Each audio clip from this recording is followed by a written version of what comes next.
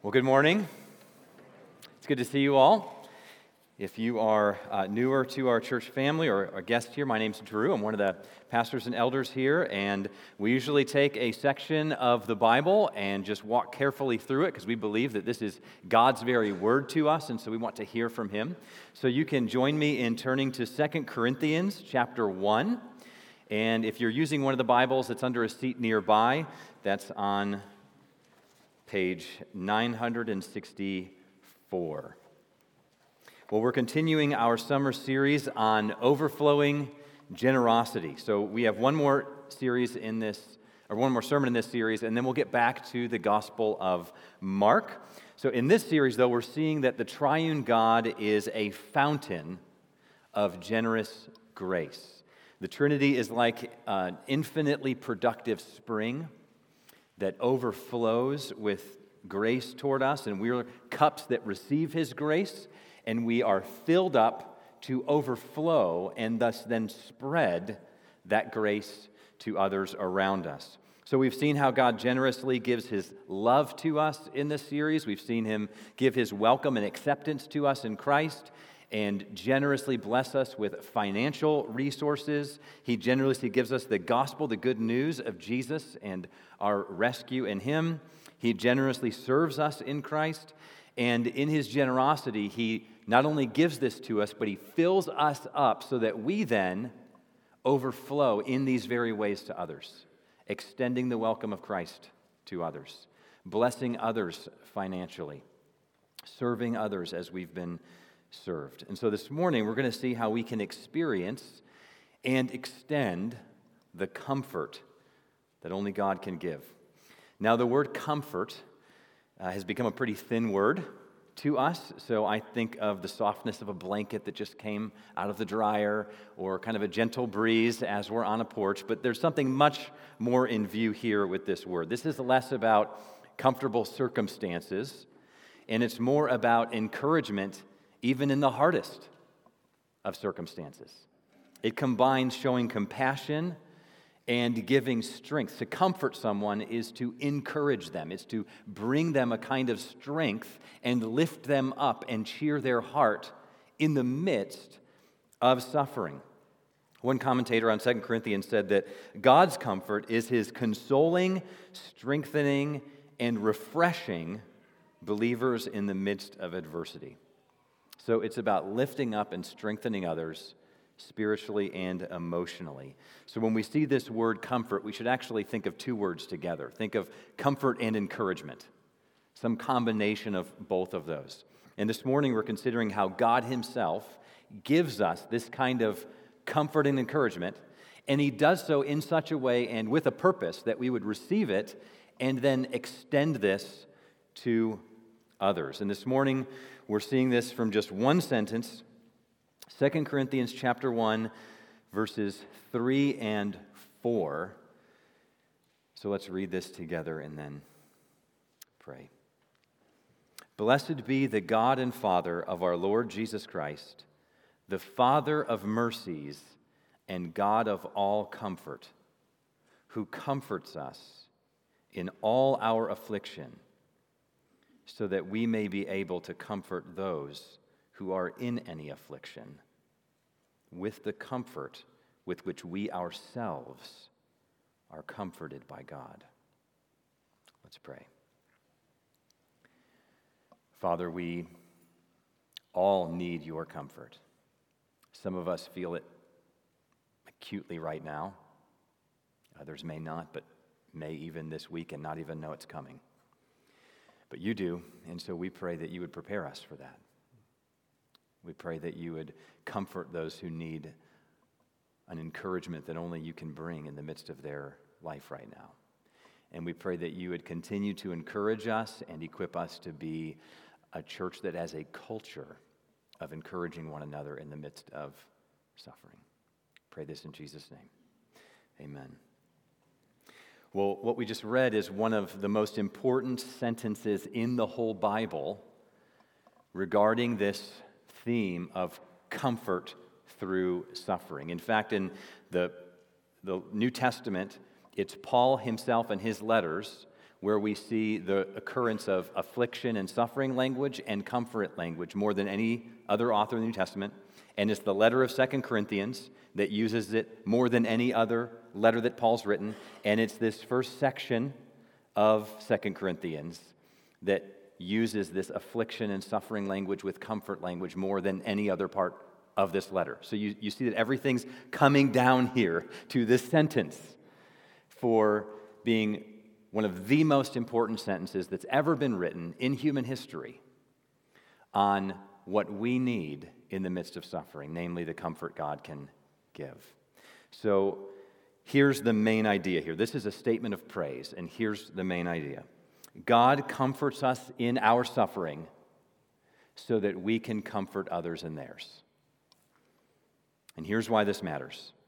Because every one of us needs this kind of deep comfort, and every one of us has people around us who need this kind of deep comfort. So many of us are often downcast and depressed from the weight of heavy circumstances. A lot of life is just figuring out how to manage while carrying the weight of grief. Whole communities can carry this sadness and become run down and tired. Our broader society is saturated with anxiety and depression. Medication stats show that we are weighed down and feel burnt out. So every one of us, our communities, our culture as a whole, needs this comfort and encouragement. And the message of the Bible is that God has come in Jesus Christ to give us this comfort. And He wants you to experience this comfort and then to extend it to others. So this sentence gives us 3 insights about comfort in the midst of suffering. It shows us the source of comfort, the experience of comfort, and the extending of comfort. So the source of it, the experience of it, and how we can extend it to others. So first, we'll walk through phrase by phrase. First, the source of comfort. So God is the source of the comfort that our world needs. This is verse 3. You can read it again with me.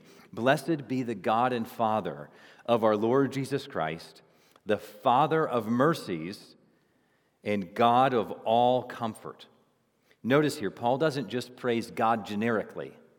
In the New Testament, now that Jesus has come, the triune nature of God is clear. And so Paul always keeps the Father and the Son tightly close together, and the Holy Spirit often as the third whenever he speaks of them. And so he praises the Father in particular here. And it's interesting because some people think of the Father as aloof and cold, while Jesus the Son is near and merciful and warm. But Paul is directing his praise here to God the Father in particular. And he praises the Father for being the source of mercies and comfort. So it is his nature to spread mercy and comfort. Mercy and comfort flow naturally from God the Father. And let's consider both these words. So first, mercies. You see it's in the plural here. It's emphasizing all the particular merciful actions that God shows us. It's often in the plural through the Bible for that reason, because there's concrete ways that God shows us his mercies in the everyday moments of life. And in Ephesians 2:4, Paul says that God is rich in mercy. I love what the 1600s pastor Thomas Goodwin wrote about this. He said that we don't read in Scripture anywhere that God is rich in wrath or rich in justice or rich in power, although these are all inward perfections in him. But we do read that he's rich in mercy. He loves to show mercy. He delights in showing you mercy. The second word here is comfort. And notice he's not the God of some comfort. He's the God of all comfort. So this is who he is, and it's what he loves to do, to show comfort. This is at the heart of the message of the whole Bible. The message of the Bible is that God is a God who loves to bring comfort to those who are suffering. He delights to bring encouragement to those who are discouraged. So think with me about the sweep of the Bible from the very beginning. When our first parents rejected him, Adam and Eve, God showed them comfort. He rightly judged them and sent them out of the garden, but he sent them out with comfort. He clothed them with animal skins. He covered their shame, and he sent them out with a promise that he would one day send a Savior through Eve's line to crush the source of evil. And then as he created his people, Israel in the Old Testament, and generation after generation, year after year, no generation being different than the other, it seems, they just rejected him over and over, and he still promised them comfort. And so one of the most important texts in the Bible is Isaiah chapter 40.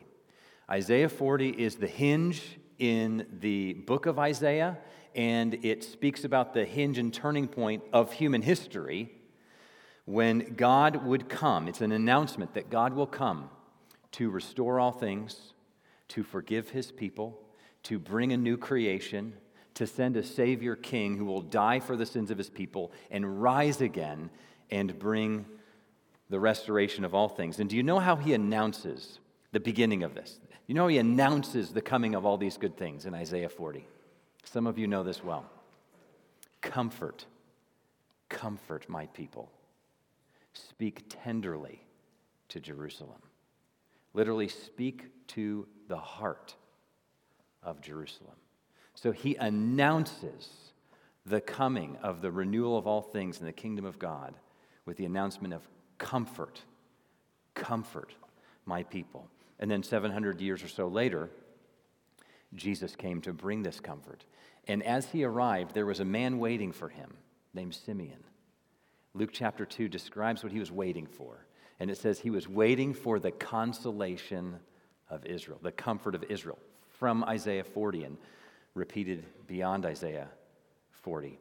And then Jesus was born, and this man Simeon took him up, Jesus in his arms, and he praised God. And he said, I've seen the salvation of the Lord, right? Because Jesus came. And then Jesus came, and he spread comfort to people. And then on the cross, he took our sins upon himself and experienced the eternal discomfort, the eternal judgment that we deserve. And then he rose again, and he sent the Holy Spirit. And do you remember what he called the Holy Spirit?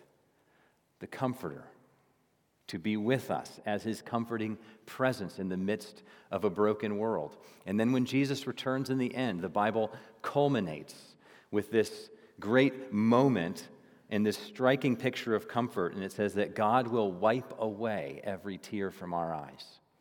This picture of a father wiping away all that's brought us sorrow and sadness. So the God of the Bible is the Father of mercies and the God of all comfort. This is who he is.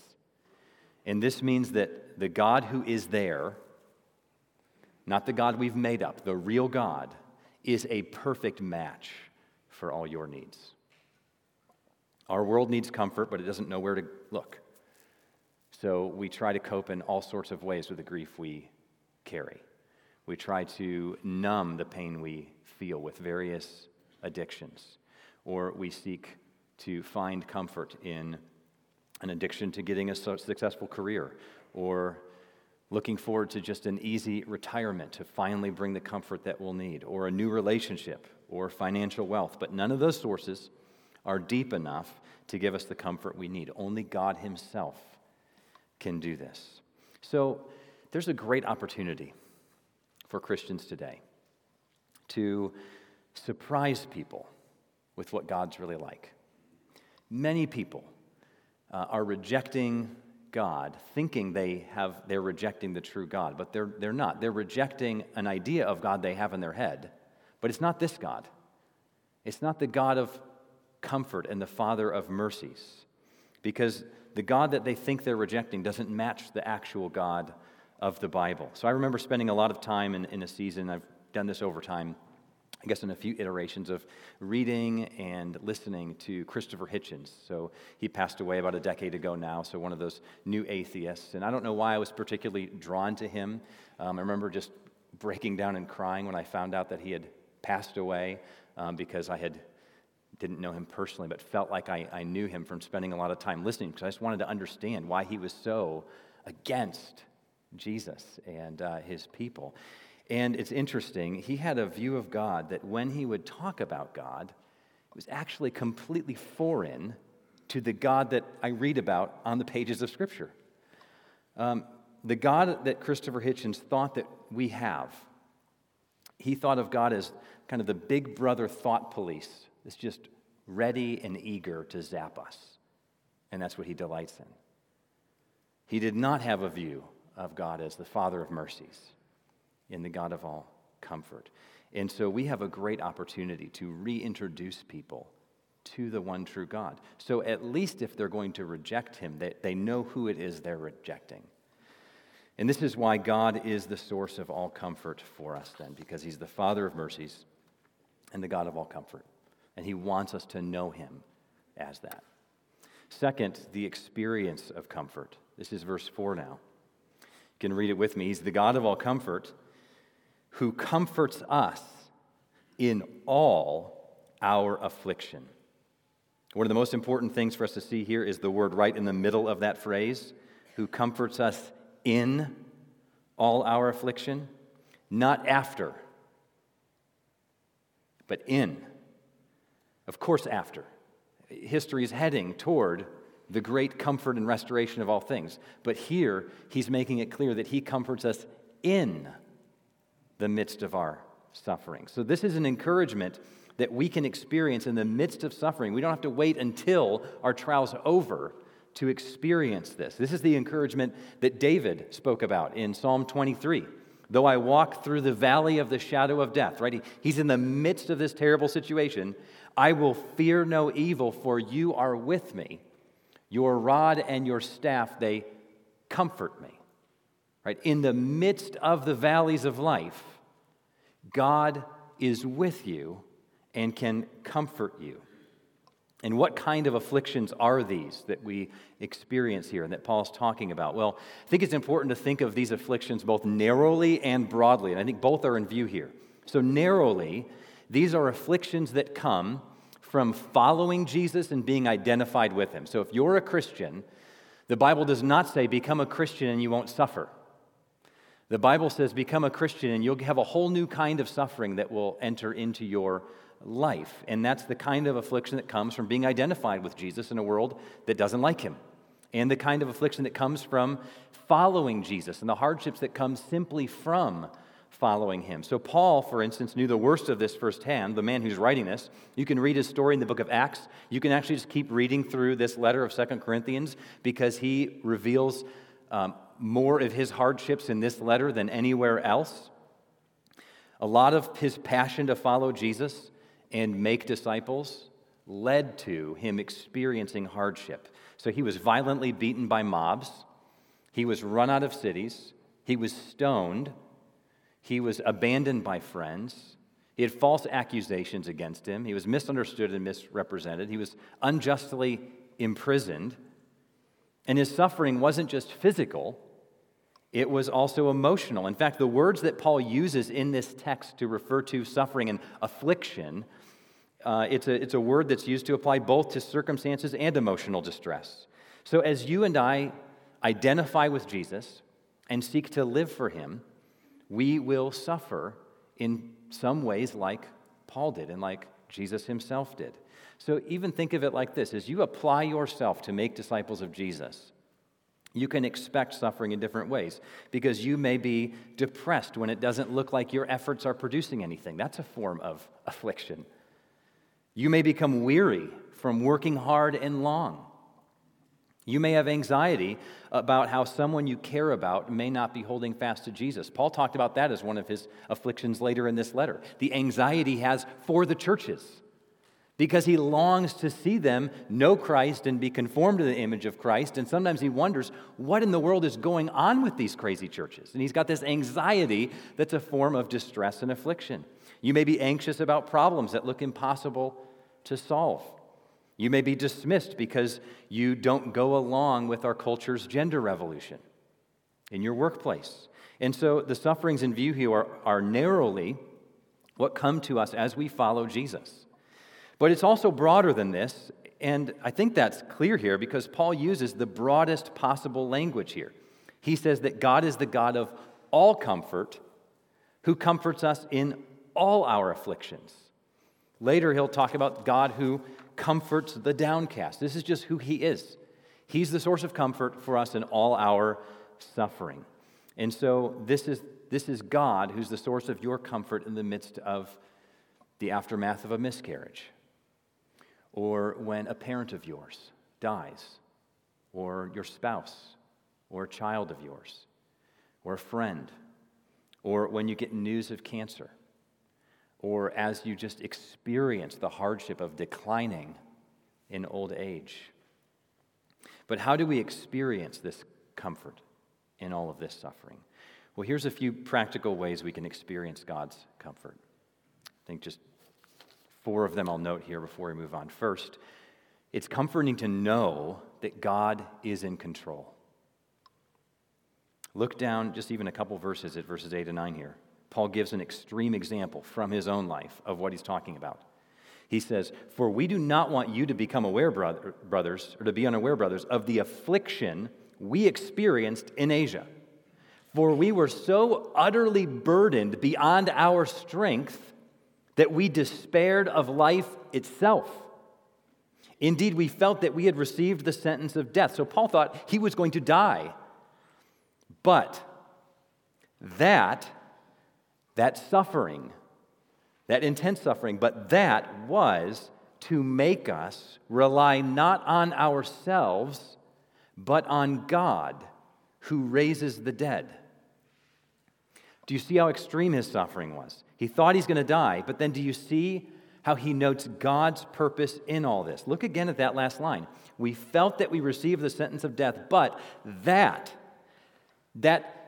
experience of thinking that he was going to die, but that very thing was to make us, it was intended to make us rely not on ourselves, but on God who raises the dead. So there was a divine purpose even in his most extreme suffering. He doesn't just say, but the result of my suffering was that I relied on God, and isn't that nice? No, he said there was a divine purpose in it. If God permits something, he has a purpose for it. God is sovereign over your suffering. And that is, in the end, actually comforting. Because he's not just standing by, wringing his hands, anxious about what's going to happen to you and not really sure and not able to do anything about it. No, he allows it, and if he allows it, he has purposes for it. And so in this case, Paul says the purpose for that was to make me rely not on myself, but on God. So if you are in Christ, you can be sure of this. Nothing comes into your life without God's permission and therefore without purpose.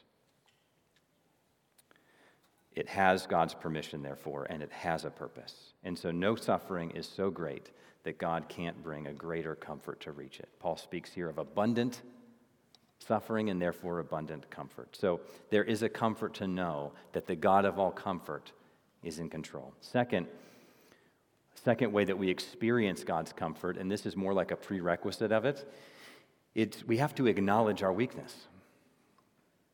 We won't experience God's comfort unless we acknowledge and come to terms with reality and the reality of our affliction and distress. We have to admit, like Paul in this situation, that we are sometimes burdened beyond what we can handle.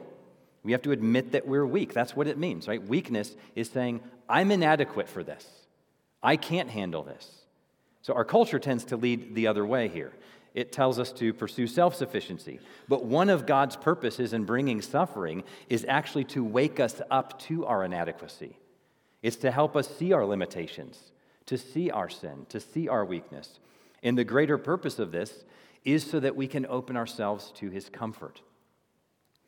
J.I. Packer, many of you have read that book, Knowing God. He also wrote a little book before he passed away called Weakness is the Way.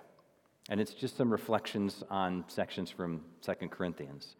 And it's excellent. And he shows that weakness opens us up to God's strength. And this is why it's at the heart of the Christian life, why weakness is at the heart of the Christian life. So here's what he said. The Christian way of life and service is a walk of weakness, as human strength gives out, and only divine strength can sustain and enable. So if you want to experience God's comfort You have to admit your weakness. That's hard for some of you, right? You're not used to that, but this is the path toward comfort. Here's a third way we can experience God's comfort. God comforts us with his presence. It is God himself who's most comforting to us. We know that when we're suffering, a friend's presence is a great gift, right? When a friend is with you and draws near. And so the greatest gift is God's own presence with us. There's something that Jonathan Edwards wrote to a friend one time that has helped me over the years understand this and experience it. So there's one line that he wrote that's been a really helpful reminder to me when I experience loss and in even just encouraging other people when they've experienced loss. So Jonathan Edwards was that New England pastor of the 1600s.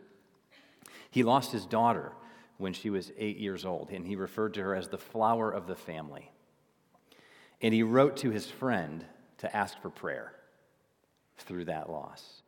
And here's what he wrote. He said, "Here we have a great loss, but the remembrance for the remarkable appearances of piety in her," right? Evidence of God's grace in her life. She's a real Christian. "From her childhood in life and also at her death are very comfortable to us," meaning comforting to us.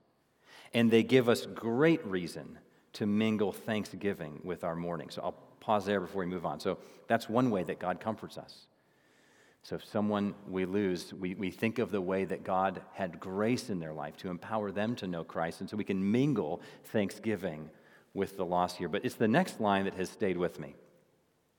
He said, "I desire your prayers, dear sir, that God would make up our great loss to us in himself." So do you see how God comforted him in this situation? Yes, by reminding him of all the grace in her life.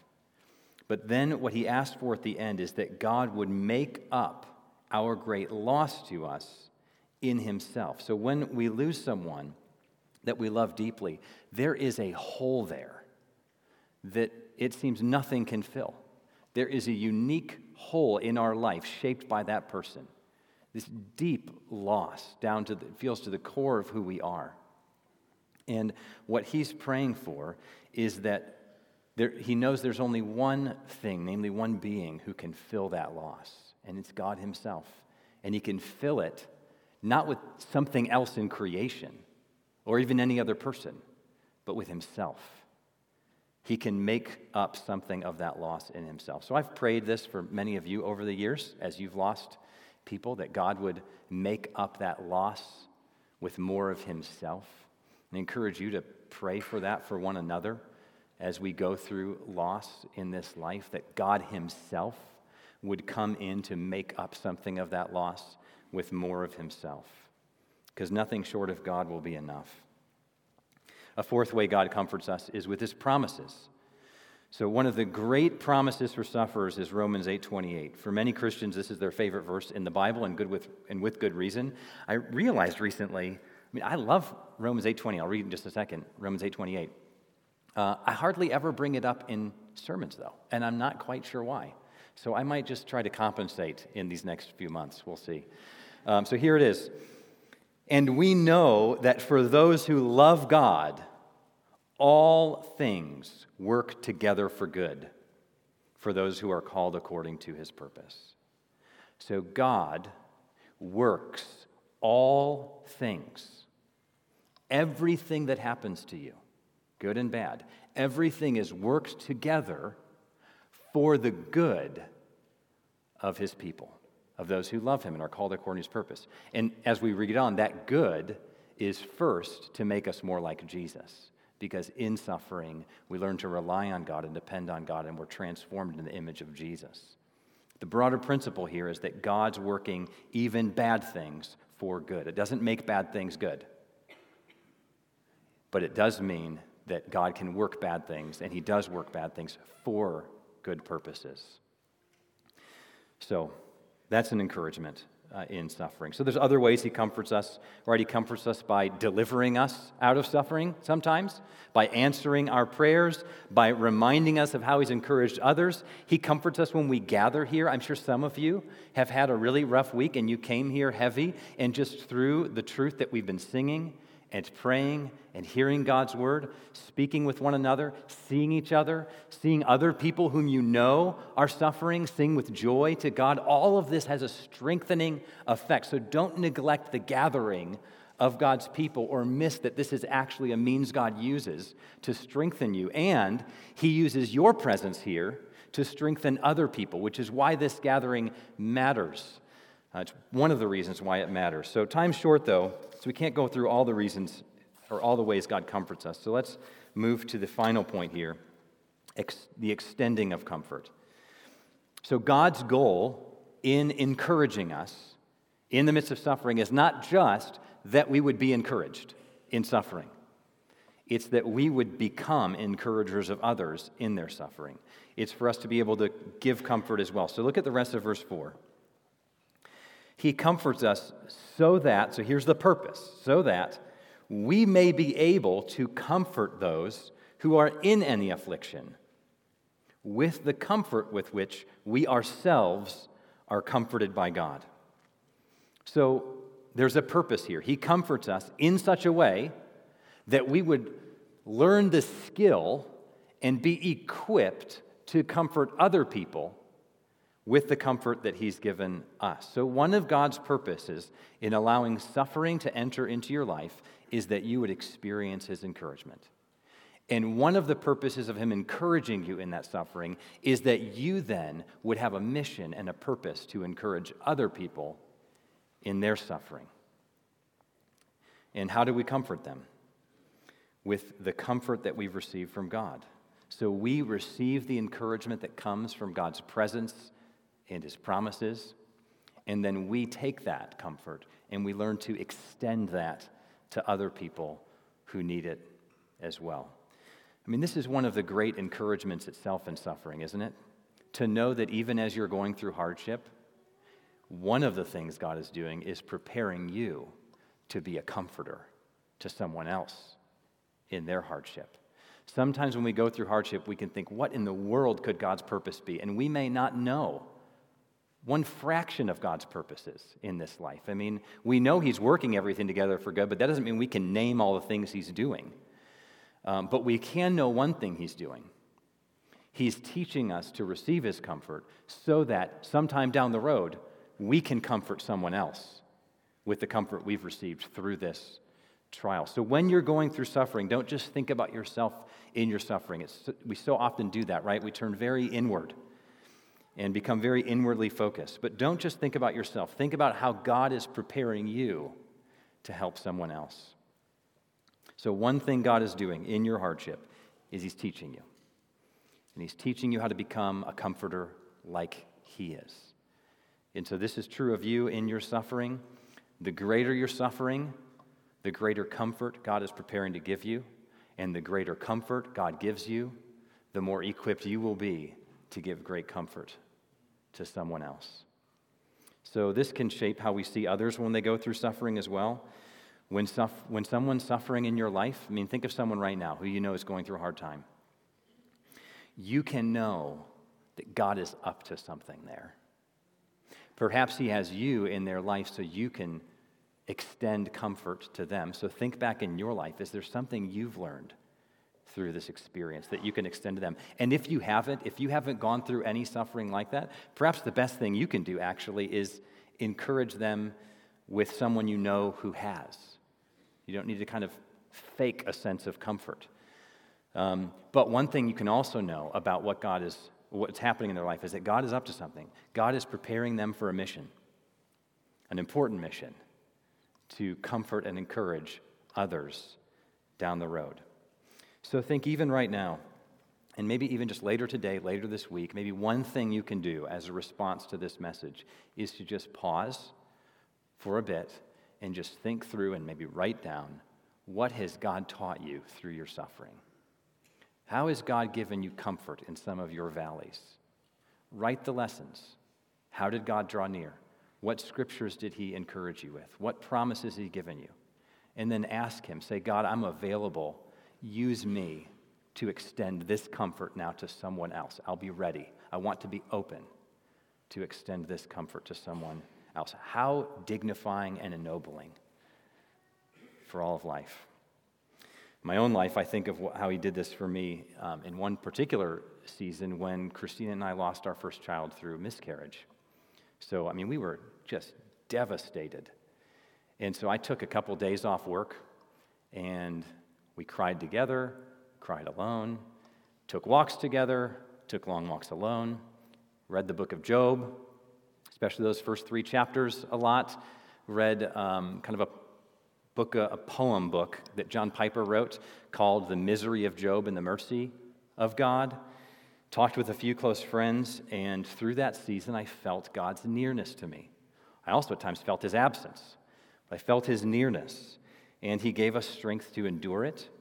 He gave us comfort. He gave us hope. That's why we named our child Hope Anastasia, or Anastasis. It means hope of the resurrection, because he taught us to hope in the resurrection in that time, even more so. And so through that time, I didn't just receive God's comfort.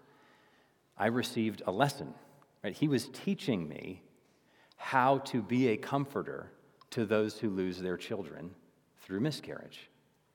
So I've passed on what I've been able to learn, and I've often quoted a line from that poem book that John Piper wrote that was the lesson for me. In it, he said, "There is no haste in grief." And that was really important for me to hear. I don't need to rush past this grieving process. There is no haste in grief. Give space, give time, make sure you grieve. And I've been able to pass that along to other people as well, because so often we need to be reminded, like, you don't need to try to snap out of this in 5 minutes. There's no rush here, right? This is devastating.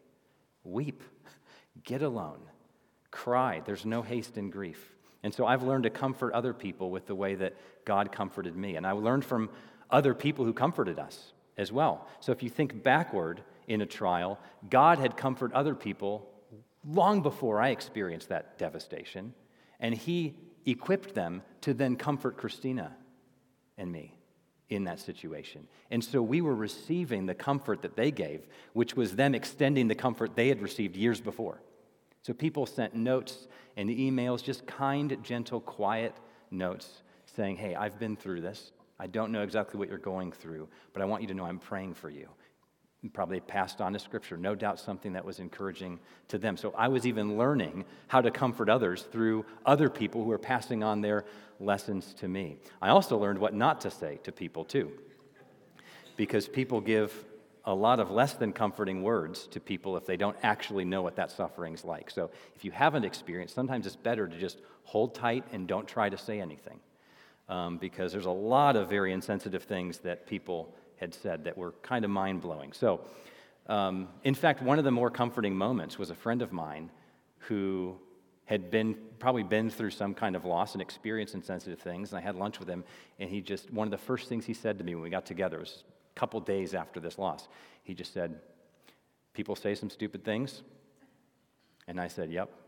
And it was actually a deeply comforting moment, because he understood that part of the suffering we were bearing was the insensitivity of other people who were really bad comforters, right? As Job called his friends, right?